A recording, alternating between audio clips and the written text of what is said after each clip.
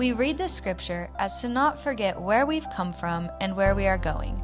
That is towards Jesus. Take a moment to speak it out loud over your life, your family, and our world. Now let's read together. Now, brothers and sisters, I want to remind you of the gospel I preached to you, which you received and on which you have taken your stand. By this gospel you are saved, if you hold firmly to the word I preached to you. Otherwise, you have believed in vain. For what I received, I passed on to you as of first importance, that Christ died for our sins according to the Scriptures, that he was buried, that he was raised on the third day according to Scriptures, and that he appeared to Cephas, and then to the 12. After that, he appeared to more than 500 of the brothers and sisters at the same time, most of whom are still living, though some have fallen asleep. Then he appeared to James, then to all the apostles, and last of all, he appeared to me also. Man, we love reading Scripture aloud together. I believe God's Word has power to transform our lives, and so y'all read it so well. So each week when we get to this moment, we don't want you just to sit back. We want to invite you to read aloud with us. Hey, if you have a copy of Scripture, join me in 1 Corinthians chapter 15. We are getting close to the end of this summer study, and if you got your phones, you can click over there or go to faithchurchks.org and click on sermon notes, and you can follow along. There's going to be a lot of Scripture, and we're going to have some things that towards the end that we're going to read together. Just got a question I want us to consider today. When was the first time you encountered and had to interact with the reality of death? Maybe for you it was as a kid when your goldfish or pet bunny no longer was with you. Maybe it was the loss of a loved one or someone that you hold dear that is no longer walking this earth. When it comes to death, when it comes to what happens after we die, when it comes to heaven, hell, eternity, we all have questions. We all have things that we wonder about, things that maybe we have believed, and maybe some of the things that we have believed have been more culturally passed down to us rather than scripturally accurate. And we want to go to the truth of Scripture to discover what hope, what life, what joy, what truth, what assurance we have through Jesus Christ. And so we're going to walk through that a little bit. In fact, the Apostle Paul is closing down of his letter to the Corinthians here in 1 Corinthians. And starting in chapter 15, he begins to walk us through some of these realities. And I think that one thing that we would all agree, and it might sound a little odd to even say, but we know that death kind of comes for us all at some point. And I think it's important that, especially in this day and season and time, that we do not become jaded with the reality of death. I don't care how tired you are of the ticker count. As we talk about COVID and those who have died, I want to encourage us as followers of Jesus to not become jaded and dismissal as it relates to the reality of life and death. The Apostle Paul would want us to consider some different things as well. I believe that as for the follower of Jesus, death is not hopeless, but rather full of hope. In fact, I believe Christianity, unlike any other belief system around today, offers hopeful and sure answers to this very reality. That's a good place to say amen. Here's the big idea today. Here's what I think Paul wants us to understand. Here's what I want to hope that you understand. And for those of you that are like, Pastor, just get to the bottom line. I don't need you to circle the plane. I just need you to land it right here. Let me give you the bottom line. The one thing I want you all to know today. Here it is. Are you ready? The resurrection of Christ is real, and it brings us real hope today for a future reality of resurrection life tomorrow. It is the most hopeful we have found. In fact, in his book, The Problem of Jesus, author Mark Clark says it like this: The Christian life is both historic facts and life-changing personal application. Or to maybe put it another way, Christianity is not only true, it is the most helpful option in the marketplace of ideas. And that's all because of the resurrection of Jesus from the dead. Buddhism and Hinduism, for example, are otherworldly. They are about, quote-unquote, states of consciousness and, quote-unquote, enlightenment, metaphysical, abstract, spiritual teachings. Judaism and Islam center around the study and practice of law, the Torah, the Mishnah, and the Quran, respectively. These religions are about living according to a particular interpretation of authoritative text and teachings. And while Christianity has aspects of otherworldly and practice of law, ultimately it comes down to a single event, a verifiable moment in history. Christianity could not survive if it was only about Jesus' teachings, as good as those are. Even his death, as heroic as that was, could not sustain the faith by itself. It is a good example of sacrifice, but it becomes a sad and tragic story if you take out the resurrection.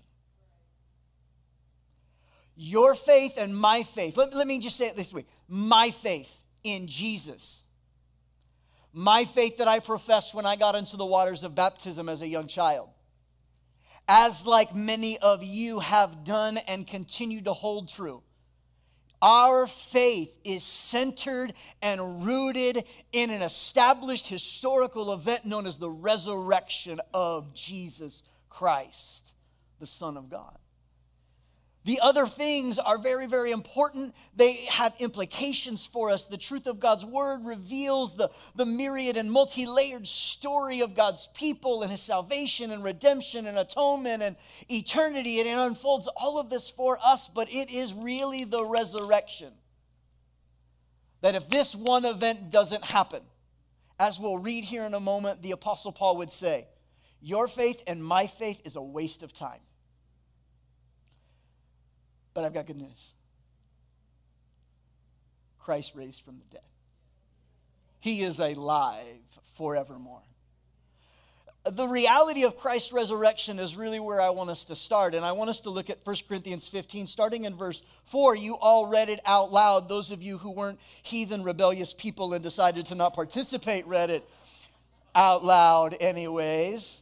1 Corinthians 15, starting in verse 4, look at what Scripture says. It says that he, talking of Jesus, was buried, that he was raised on the third day, according to the Scriptures, and that he then appeared to Cephas, that's Peter, and then to the 12. After that, he appeared to more than 500 brothers and sisters at the same time, most of whom are still living. That's key to understand that he says that.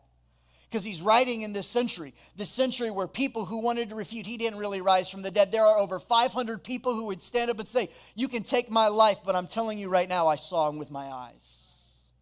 That's a big deal. That's eyewitness testimony. That holds up in the court of law even to this day.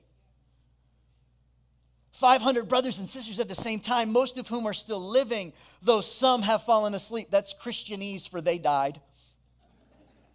Then he appeared to James, then to all the apostles, and last of all, he appeared also to me. Paul writes and says, listen, the reality is he rose from the dead. In fact, there's a historical account, even historical writers that are viewed as accurate and trustworthy historians to this day wrote about Jesus, his life, his death, his disciples, his miracles, and they are viewed as historically accurate and trustworthy documentation. And these are people who wrote writings not included in Scripture. These are outside of our own treasured Scriptures. And of course, Paul throws it in there and he says, and he rose again on the third day, according to the Scriptures. What's he talking about? He's talking about the prophecy that foretold the prophecies rather, that foretold of Jesus' death and resurrection. Things like Psalms 2 verse 7, Psalm 16 verse 10, Psalm 61 verse 7, Psalm 68 verse 18, Psalms 102 verse 25 through 27, Psalms 110 verses 1, Isaiah 25 and verse 8, Isaiah 26 and verse 19, Isaiah 53, 10 and 12, Daniel 12, 2, Hosea 6, 2, and Hosea 13, 14. Can I get 500? Over here, give me one, give me one, give me two. Right? Like, according to the scriptures, which we have many, foretelling. 8-ball corner pocket, I'm closing my eyes, behind my back, shot called, it goes in and he wins. He did it. This is the resurrection that we don't believe just is hearsay passed down, but there is historical data that goes along with it. Think of it just for a minute, the medical evidence alone and the historical reality that it was the Romans who crucified Jesus, which helps us know that he was dead. Like, he wasn't just like faking death. He was dead. Why? Because Romans were good at killing you. Like, died dead. Right? Like, no guessing. Given that he was and how good the Romans were at killing, we should reject the claim that many make that he just swooned in and out of consciousness and then woke up later. That's not how the Romans rolled. They did it different. The evidence of the missing body, think about this. A body would have been easy to find in that day, and Rome guaranteed wanted to do it. In fact, the religious leaders paid the Roman guards who were standing outside Jesus' tomb, paid them money to say they fell asleep. Now, can I just for a minute pontificate on how pointless that lie would have been? Think about it. I fell asleep. Then these disciples silently came by while I was asleep, rolled this massive stone away, stole a body, all in silence, in concert, and working together. And then I woke up and it happened and it was gone. Y'all, my kids try to creep up the stairs at 2 a.m. and my wife is like, what's happening? Right? Like, they didn't have Ambien back then. These Roman soldiers no doubt would have woken up to like a stone rolling. No, stand here. No, you go stand there. No, I said lift. Are we going on 3 or are we going on 2? What is it or what are we doing? Like, just think for a minute about the fallacy of that one lie, but yet that's what they were going with. And nobody doubted it. Nobody second thoughted it. And if Rome really wanted to prove that the body was stolen, Rome would have proven that the body was stolen. But the body wasn't stolen. It was resurrected. Then you have the evidence of the appearance. Hundreds of people claim to have seen the resurrected Christ after his death. And these were people who were living, giving eyewitness testimony, and willing to stake their lives on their statement and belief that he is alive.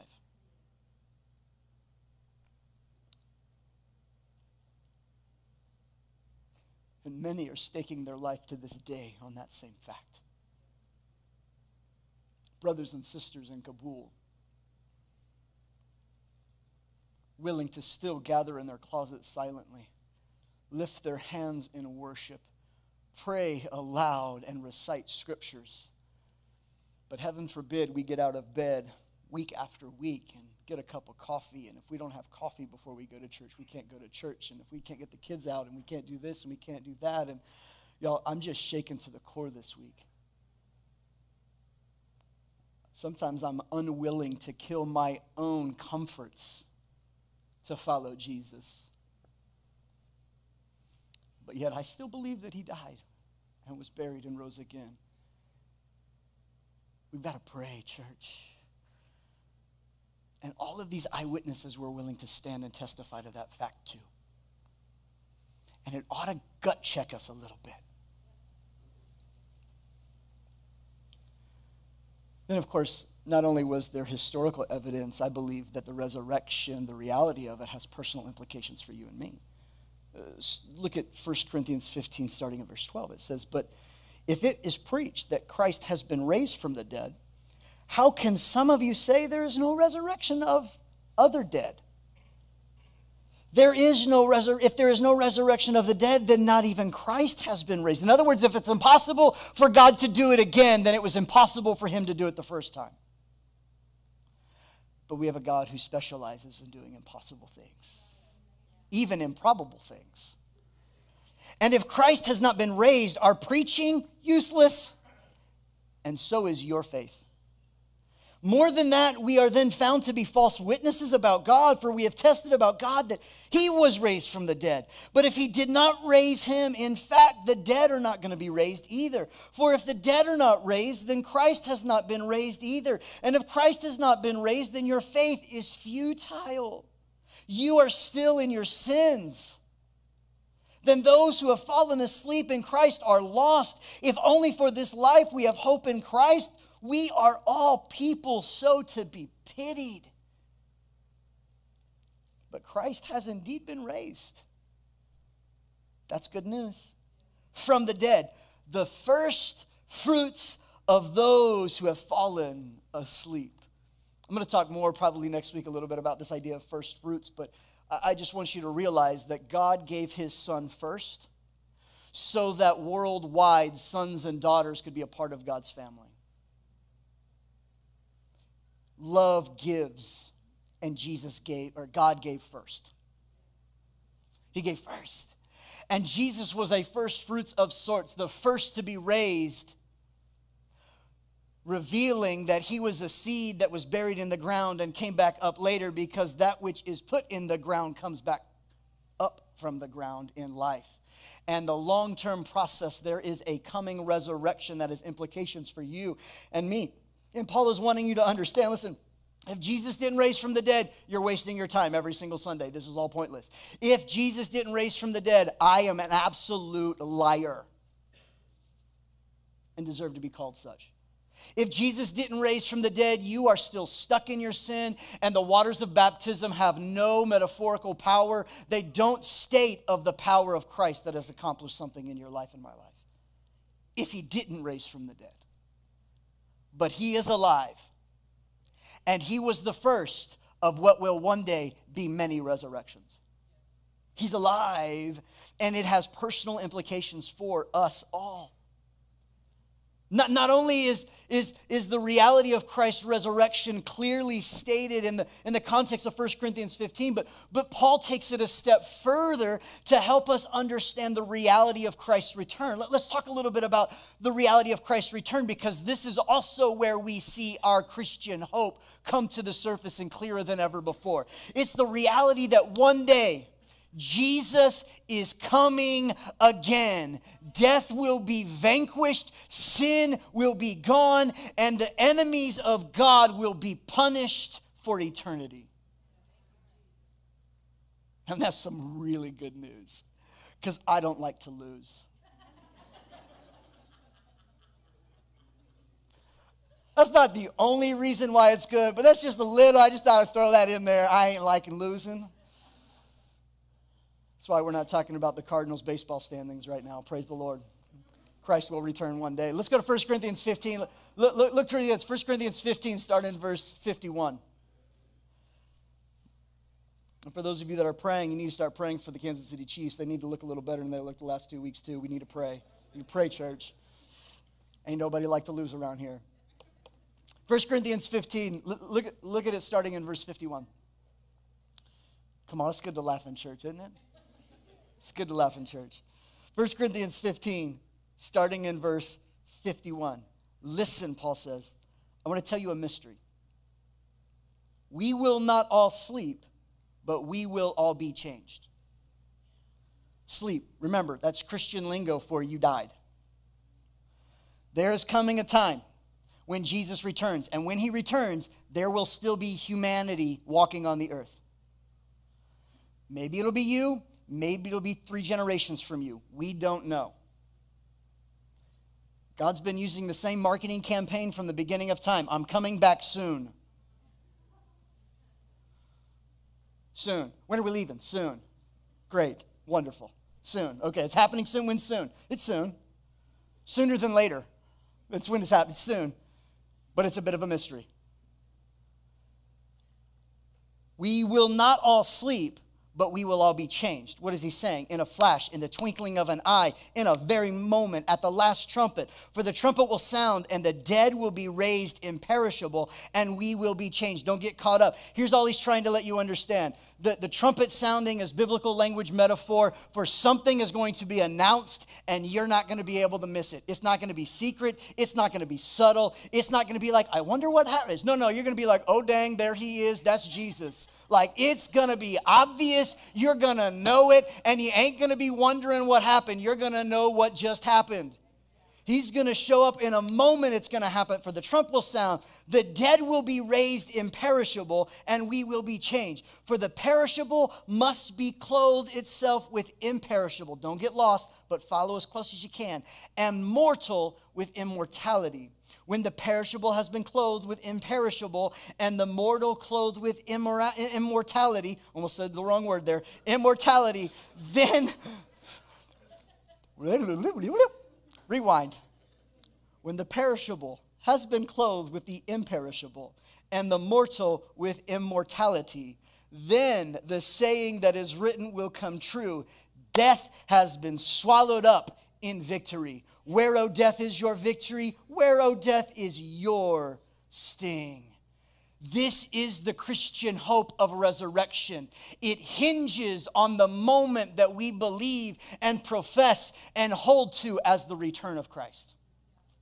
What's he saying? When Christ returns, those who are dead will be raised to life, their bodies reunited with their souls and spirits, and eternity and God's heavenly new reign and new earth all begin. It's a wonderful, wonderful moment. New bodies, resurrected, similar to Christ, await us at that moment of Christ's return when we experience our resurrection of our bodies. Well, what's that body going to be like? I don't know. The Bible isn't explicitly clear, but it does hint at a few things. We know that Jesus put on, he had a heavenly body when he returned, resurrected, came back. We know he ate food. We know he was visible and recognizable. We know he still had scars in his hands. And we know that he could be here 1 minute and the next minute, he was gone. We know that he could walk and doors didn't matter because he could walk through walls. Does that mean we're going to get that same thing? I don't know. But the Bible refers to all of it as a bit of a mystery. It's a heavenly body and it's good. We know that here Paul is trying to help us to understand that like you are now mortal, but then your new resurrected reality will be immortal. You are corrupted right now in your flesh and body by sin and death and fear and the evil of our fallen world. But there will be a day when that resurrection happens and sin is defeated and death overcome and death no longer has a sting in your life and my life. Forever our bodies will now be changed to incorruptible, without corrosion, decay, renewed. Y'all, this is good news. This is the hope that we have in the return of Christ, which brings about our resurrection. And so some of you who are intellectually and maybe even skeptically inclined are beginning to think, wait a second. Are you saying that our bodies are in the ground and then our bodies and everything comes together? Well, what's happening right now? I mean, like Gran, she's there, but I thought she was also there. Like where did Gran go? Where could she be? Great question. I'm thankful for the word that gives us a little bit of insight. This is what theologians often refer to as what's known as intermediate state. Baker's Evangelical Dictionary defines it like this. Christianity postulates that there will be a resurrection of the body at the end of the age when Jesus returns. Because many people physically die before that time. In what state of being do they exist until that time? Like, what's happening right now? The state of being is called an intermediate state because it stands between our state of being while alive on earth and our final state of being that will include a resurrection body. Scripture doesn't tell us what the interim body is like, but it does tell us that a consciousness existence morally continuous with this life awaits us. Often referred to in Scripture as paradise, Abraham's bosom for the righteous, torment for those who reject God's offer of mercy. Hebrews 12 tells us that we are surrounded right now by a great cloud of witnesses, saints in the faith who have gone before us, who are cheering us on. 2 Corinthians 5:8 tells us that to be away from the body is to be present with God, where He is right now. It's good to be with God. In fact, Paul would write in Philippians chapter 1, verse 23, he says, "It is better to be with God than in my body on the earth." There is something good about those moments. And what we know is that after Christ returns, that is when there is a re-embodied resurrection of all of the dead to face either judgment or reward. Paul does not attempt to describe what the disembodied soul is like. If only he would have, it would have made my job a ton easier. But he doesn't. Paul does not attempt to describe this and what our souls might be like. He only knows it is a temporary state. Because at the resurrection of the dead, when Christ returns, we will be made complete again like Christ in His resurrected body. Hebrews 9:27 says, "And just as it is appointed for man to die once, and after that comes the judgment." John 5:24-30, Jesus talks about this very thing. And He says that the righteous will not be judged for sin, but rather cross over that death and that judgment, and instead stewardship is weighed and rewarded. There is unrighteous who are judged and condemned to death based on their rejection of Christ while they live their life on this earth. Here's what we know. It's that when you take your final breaths on this earth, eternity has already been sealed for you.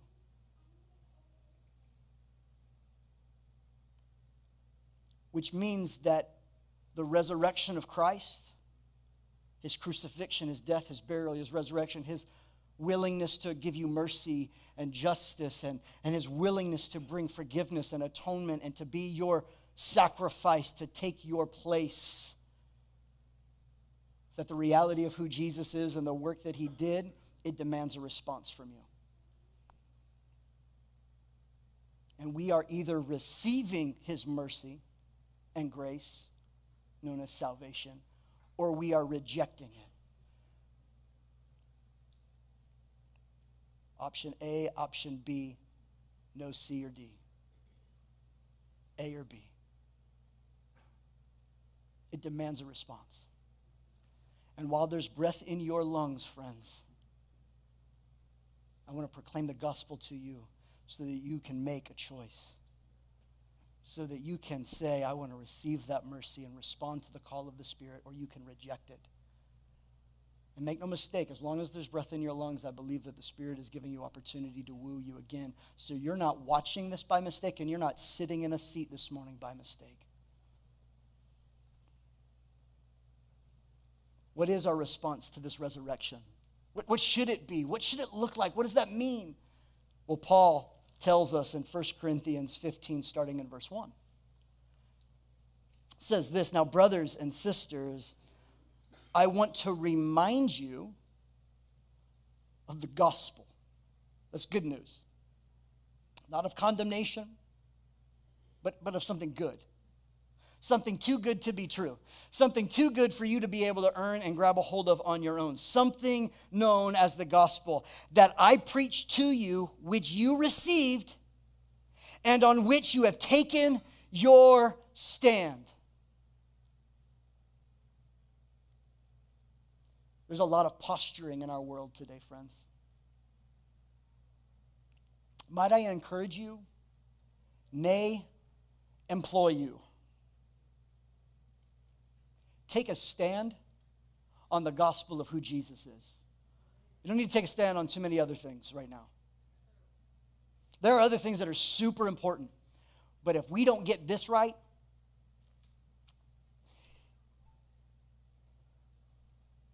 Lord, help me say this right. If you don't get it right enough to communicate it to someone else, if you're just a clangy cymbal, do I need to bring it back up? Don't make the gospel confusing because of. Take a stand in the right place. Take a stand in the right place. It's Jesus. On Christ, the solid rock, I stand. He's the center. He's the answer that you need. He's the one that's going to bring change and rearrange your life. He's the hope that you need. All of the other things will begin to shift and to change and to fall into place. When you get Him right in the center, everything else flows in the proper direction from there. The other things are so important. Don't get me wrong. Don't hear what I'm not saying. I'm just saying the most important is how you respond to the resurrection of Christ in your life. On this gospel which you take your stand. By this gospel you are saved. That's a progressive tense. It's not just an immediate moment. It's a recognizing that salvation is both now and not yet. It is now that you get justified in the court of heaven because of Jesus, but not yet because you are still in the process of being saved, sanctified, made into the image and the likeness of Christ. And then one day when you die and the resurrection happens, then death and sin no longer will be present among us. But it's a process. We're in process. And if you hold firmly to the word in which I preach, in other words, don't let it go. Treasure it above everything else that you've got in your life. Give your allegiance to the cross of Jesus and the resurrected Lord. Give Him your full allegiance. Give Him your whole hope. Give Him your everything. Hold on to Him. Let everything else go and hold on to Him. Hold on, folks. The ride's going to get bumpy. You better buckle it down, strap in, and grab the bar. Hold on to the hope that is found in the resurrection of Jesus. And he says, if you hold on firmly to the word I preach to you, if you don't hold on, if you believe a gospel other than what Paul preached, if you believe a gospel other than what Jesus represented, if you believe a gospel other than, what gospel are you talking about, Pastor? I'm talking about the gospel that says that Jesus Christ died for your sins according to the scriptures, that He was buried, that He was raised on the third day according to the scriptures. That's the gospel I'm talking about. The essence of who Jesus is and what He did, that you can't earn it, you don't deserve it, but the grace of God wants to show up and transform your life if you'll receive it and choose to follow Him. I have decided to follow Jesus. No turning back. No turning back. It's the gospel that He wants us to hold on to. I want to challenge you, those of you that are been studying Scripture for a little bit, go do a search on the phrase hold on, hold firm, stand firm. Just in the epistles alone, in the letters to the church, just read that, how the Apostle Paul talks about this perseverance, this pushing on, this holding on, this grabbing firm with it. And Paul says, I want you to know that there is a gospel that I preached. It wasn't just with words, but it was demonstrated with power. It wasn't just his words, but how he lived his life among them. Friends, you are preaching a gospel. I hope it's the right one. He's not talking about, the gospel that he preached was not a pluralistic gospel.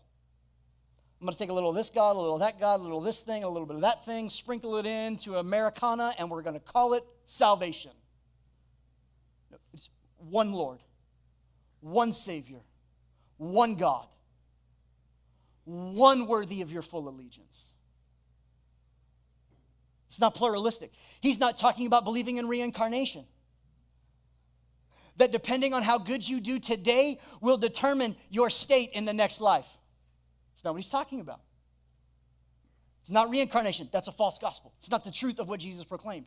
It's not what has crept into much of the American church, what is being defined and called as moralistic, therapeutic deism. Moralistic, therapeutic deism, not the gospel of Jesus. Sounds like it, but it's not. Pastor, what does that mean? Well, essentially it means this: using God to get what you want and to make you happy.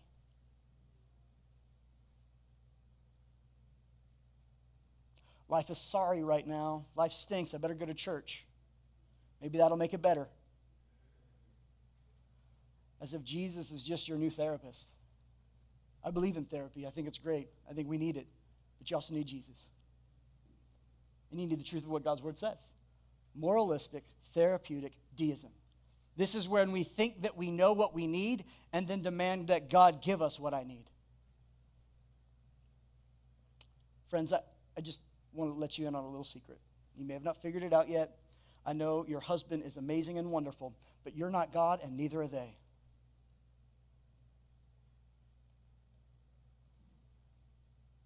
God is God. He is sovereign among men. He is Lord of all. He ain't your genie in a bottle. Rub a couple verses the right way and see what comes out. Nope, didn't work that way. Are there promises in God's word? Absolutely. That's what we hold fast to. Are there prayers that we ought to be praying? Absolutely, we ought to be using our faith in prayer. But it's not this moralistic, therapeutic deism that is often perpetuated. Moralistic, it means that if you're good, you're just be good. Be more good than you are bad, and maybe the scales will balance out in your favor. And if you don't get it there, maybe some of your friends down on the earth can pray you into a better existence. Nope. Doesn't work that way. You're never going to be, because it's not your good versus your bad, friends. It's your good and your bad against the righteousness of Jesus. And until you invite Jesus to be your Lord and allow him and the work of the cross and the miracle of grace to be applied, and you get hidden in Christ and he gets on your scale and you allow him to be your substitutionary atonement where he takes your place in the punishment in the scales of heaven, then it's his righteousness against his salvation. That's good news for you and me. It's not how good can you be. It's not if I do just good enough. It's not can I change myself. It's not self-help. It's not if I have enough self-control, I can just get there, I can do better. No, you are powerless to change yourself. It is only the Spirit of God that can break the yoke of bondage and sin on your life and my life. There is no other name under heaven by which you can have a hope of being saved. It's just Jesus. It's not your words, it's his word. It's Jesus, friends. It's Jesus. It's not moralistic, therapeutic, feel good. I just need to feel good. I'm feeling bad. I need to go to church so I can feel good. Our hope here is that it's always a life-giving experience for you. Anything that doesn't end in the hope of Jesus isn't actually the gospel. Anything that doesn't end in the truth of who Jesus is and what he can do for you isn't really there. And there ought to be something in God's word that unsettles us just enough. It ought to unsettle us a little bit. Ought to be stepping on your toes just a tad. I'm not trying to beat you down, whip you down, and make you feel like you can play handball with the curb. That's not what I'm trying to do. That's intelligent humor. Some of you will be like, what's handball? What's a curb? I'm not sure anymore. You'll get it later. I believe Christ comes in and he gives us new life and hope of salvation, and it's wonderful. It's not some phony thing. Listen, hear me really, really clear. Especially all of my friends who kind of grew up in Word of Faith, charismatic. Hear me, the resurrection does not save you from death.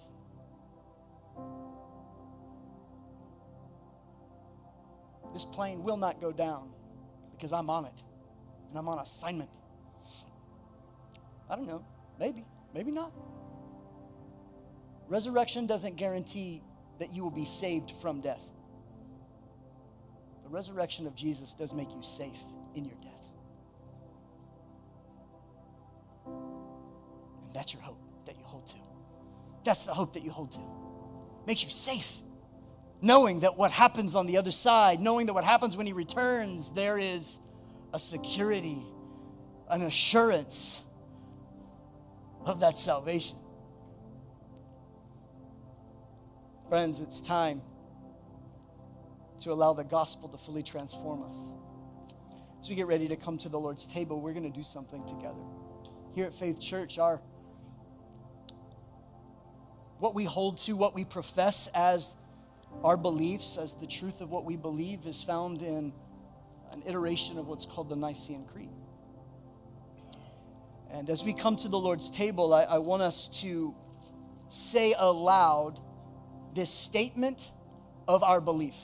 This statement that we hold to, that we're holding fast to, of who God is, who his son Jesus is, who the Holy Spirit is, and what our hope of resurrection looks like.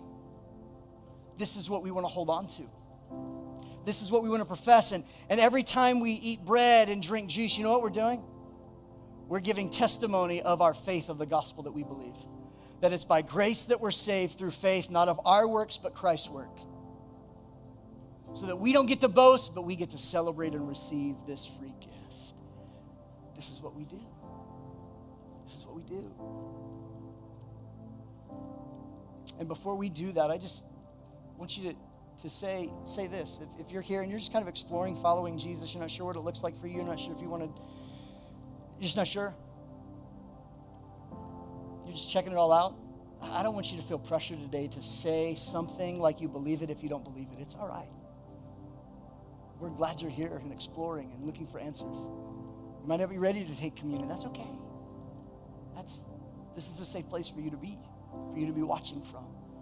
But I want us to say aloud these words and allow them to have this sense of, God, let me hold on to this. In fact, my challenge this week to you is that every day, and it's listed on our central hub, that you would just recite this out loud, reminding yourself of what we hold on to, what our Christian hope sounds like, looks like, this gospel of who Jesus is. So if you would, go ahead and open up your communion. Just open up the top layer. And peel back the next layer so they're both ready to go, because we're going to recite the creed, and then we're going to take the bread, and then we're going to take the juice. Then I'm going to pray, and then we'll be dismissed. So go ahead and get it ready. Let's go ahead and put the creed up on the screens, and let's begin to read together. Let's read it out loud. We believe in one God, the Father, the Almighty, maker of heaven and earth, of all that is seen and unseen.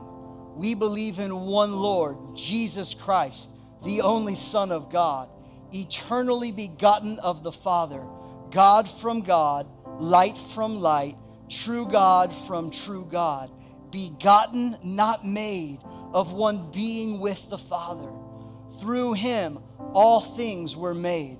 For us and for our salvation, he came down from heaven. By the power of the Holy Spirit, he became incarnate from the Virgin Mary and was made man. For our sake, he was crucified under Pontius Pilate.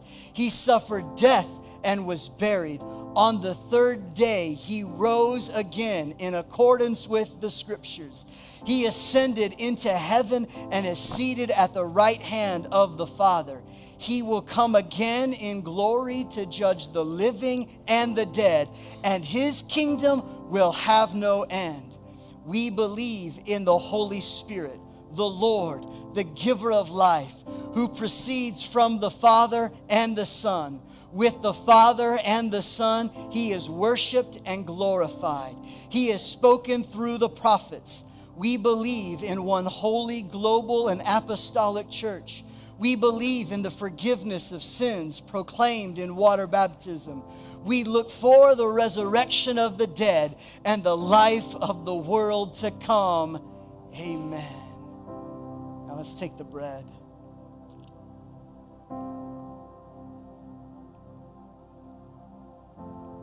And now the juice.